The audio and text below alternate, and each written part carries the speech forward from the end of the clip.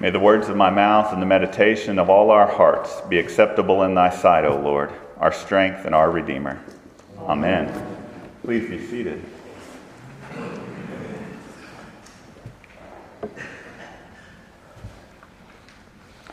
So we have a story about some fishermen, Simon and Andrew. They were fishermen, so they were casting their net into the sea. That's what fishermen of the day did. Day after day, the same thing, the same sea, the same net, the same boat. Day after day, it was wind and water and fish and sunburn and sore muscles and tired hands.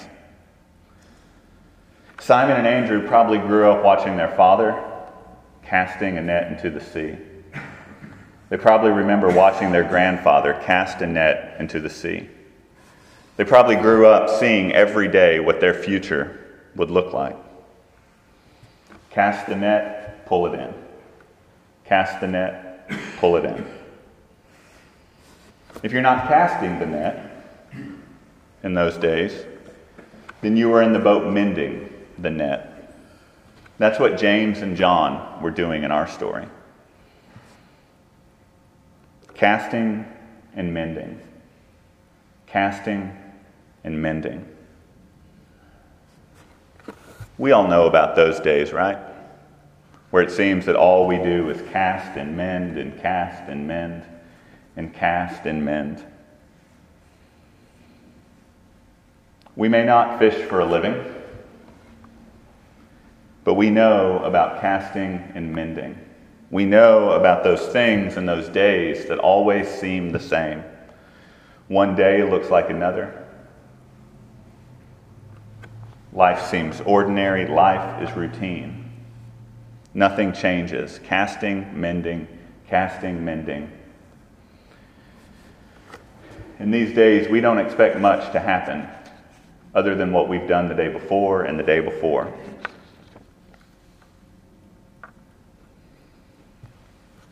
Casting and mending are realities of life. But those are also the circumstances of our life in which Jesus comes to us. The context in which we hear Jesus' call to new life. This everyday casting and mending, this everyday activity, this is the place where we meet Jesus, in which our ordinary is transformed. So these would-be disciples, Simon and Andrew and James and John, they're not looking for Jesus. They're casting and mending, casting and mending. They're following along in the family business day after day. They maybe didn't even notice Jesus because they were too busy casting and mending. But Jesus not only sees them, not only finds them, but he comes and speaks to them.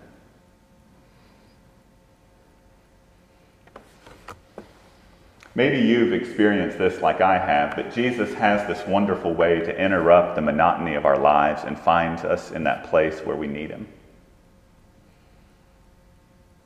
That's what he did in the lives of Simon and Andrew and James and John. And that's what he does with my life and your life.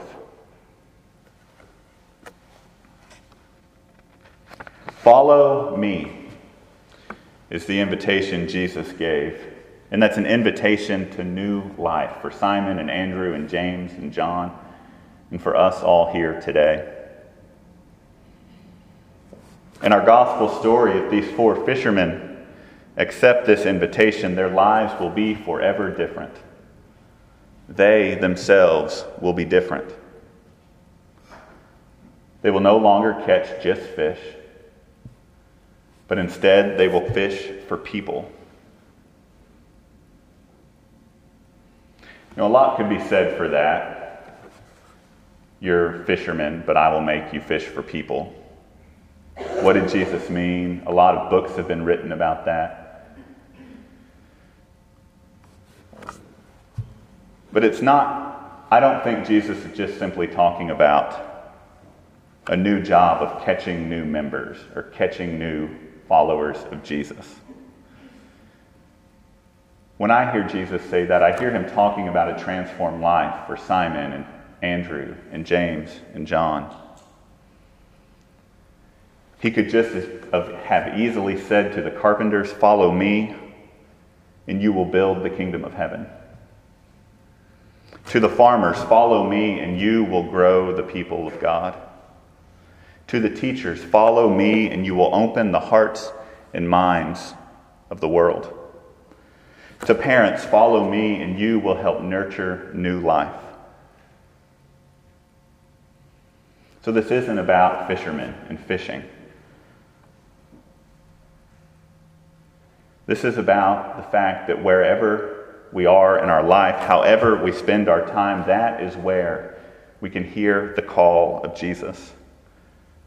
Follow me.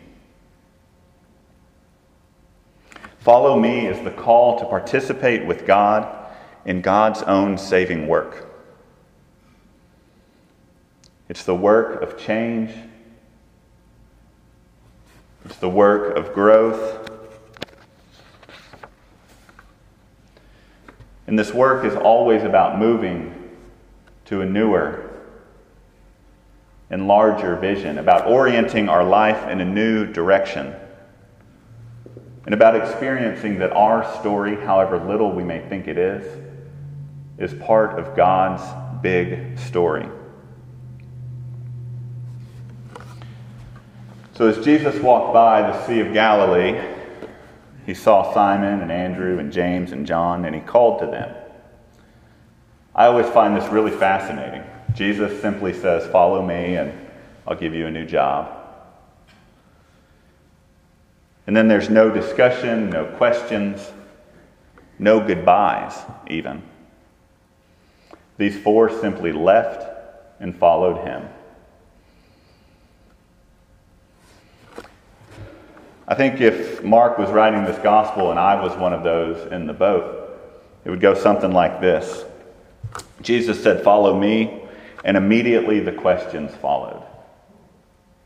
Immediately the discussion ensued. Where are we going? What will we do? How will we get there? What do I need to take? Because I need to pack. How long will this be? Where will we stay?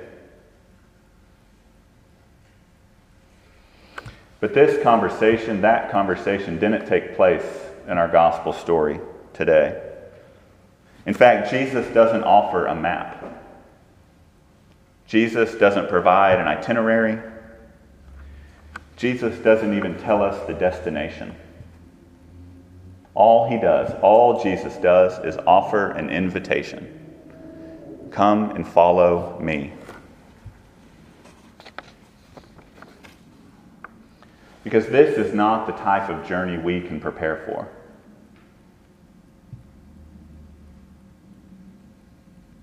It's not about planning and organizing and making lists and making sure we collect the right things to take with us on this journey. If anything we learn from this gospel is that this journey is not about taking anything, but rather this journey is about what we leave behind. Listen to what Mark says in the gospel. In one place it says, immediately they left their nets and followed him.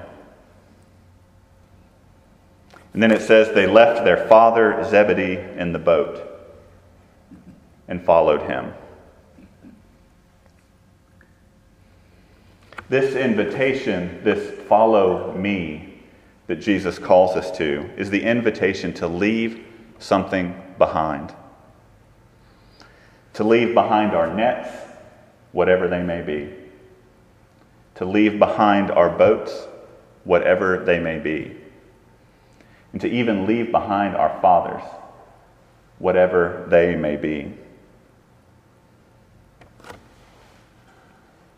That's the hard part for me, maybe most of us, but I'll say me at least.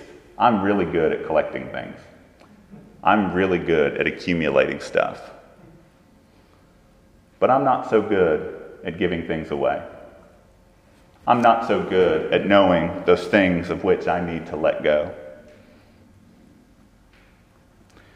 But more often than not in my life, I've experienced that the spiritual journey is about finding those things of which we need to let go. Because we never get anywhere new if we're not willing to leave where we are. We never experience anything new if we're not willing to give up what we've always known. We accept Jesus' invitation to follow him not by packing up everything we need for the journey, but by letting go of those things that we don't.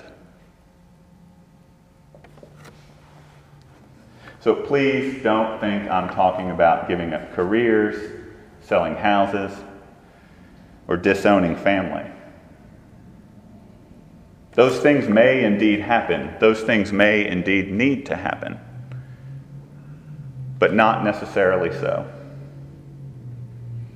What I'm talking about, rather, is finding those things that hold us back. Finding those things that keep hold of our life and letting go so we can reorient ourselves to Jesus' new life. What are the nets that entangle us? What are the boats that keep us going in the same direction? Who is the Father in whom we seek approval and recognition apart from Jesus?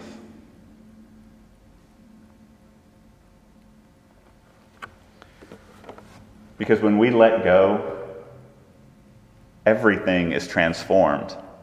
These nets, these boats, these fathers. I think that's why Jesus told these 4 disciples that they would still be fishermen. But now they would fish for people. Because they wouldn't become something they weren't already. It's just what they already were would be transformed into who they were meant to be. They would be changed. They would be transformed fishermen.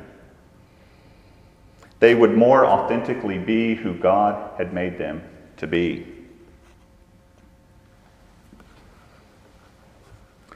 Ultimately, it's about letting go of what we think our life is, so that we can take hold of that life that God has in store for us. And this letting go happens in the midst of our everyday, in the midst of our casting and mending, and casting and mending. These days and moments of casting and mending, this is where Jesus shows up and calls us to a new direction, calls us to a new way of being, calls us to a transformed life.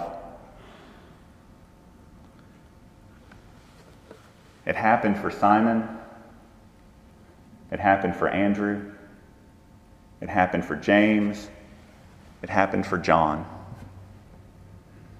And by God's grace, it can happen for you and me. Amen. Amen.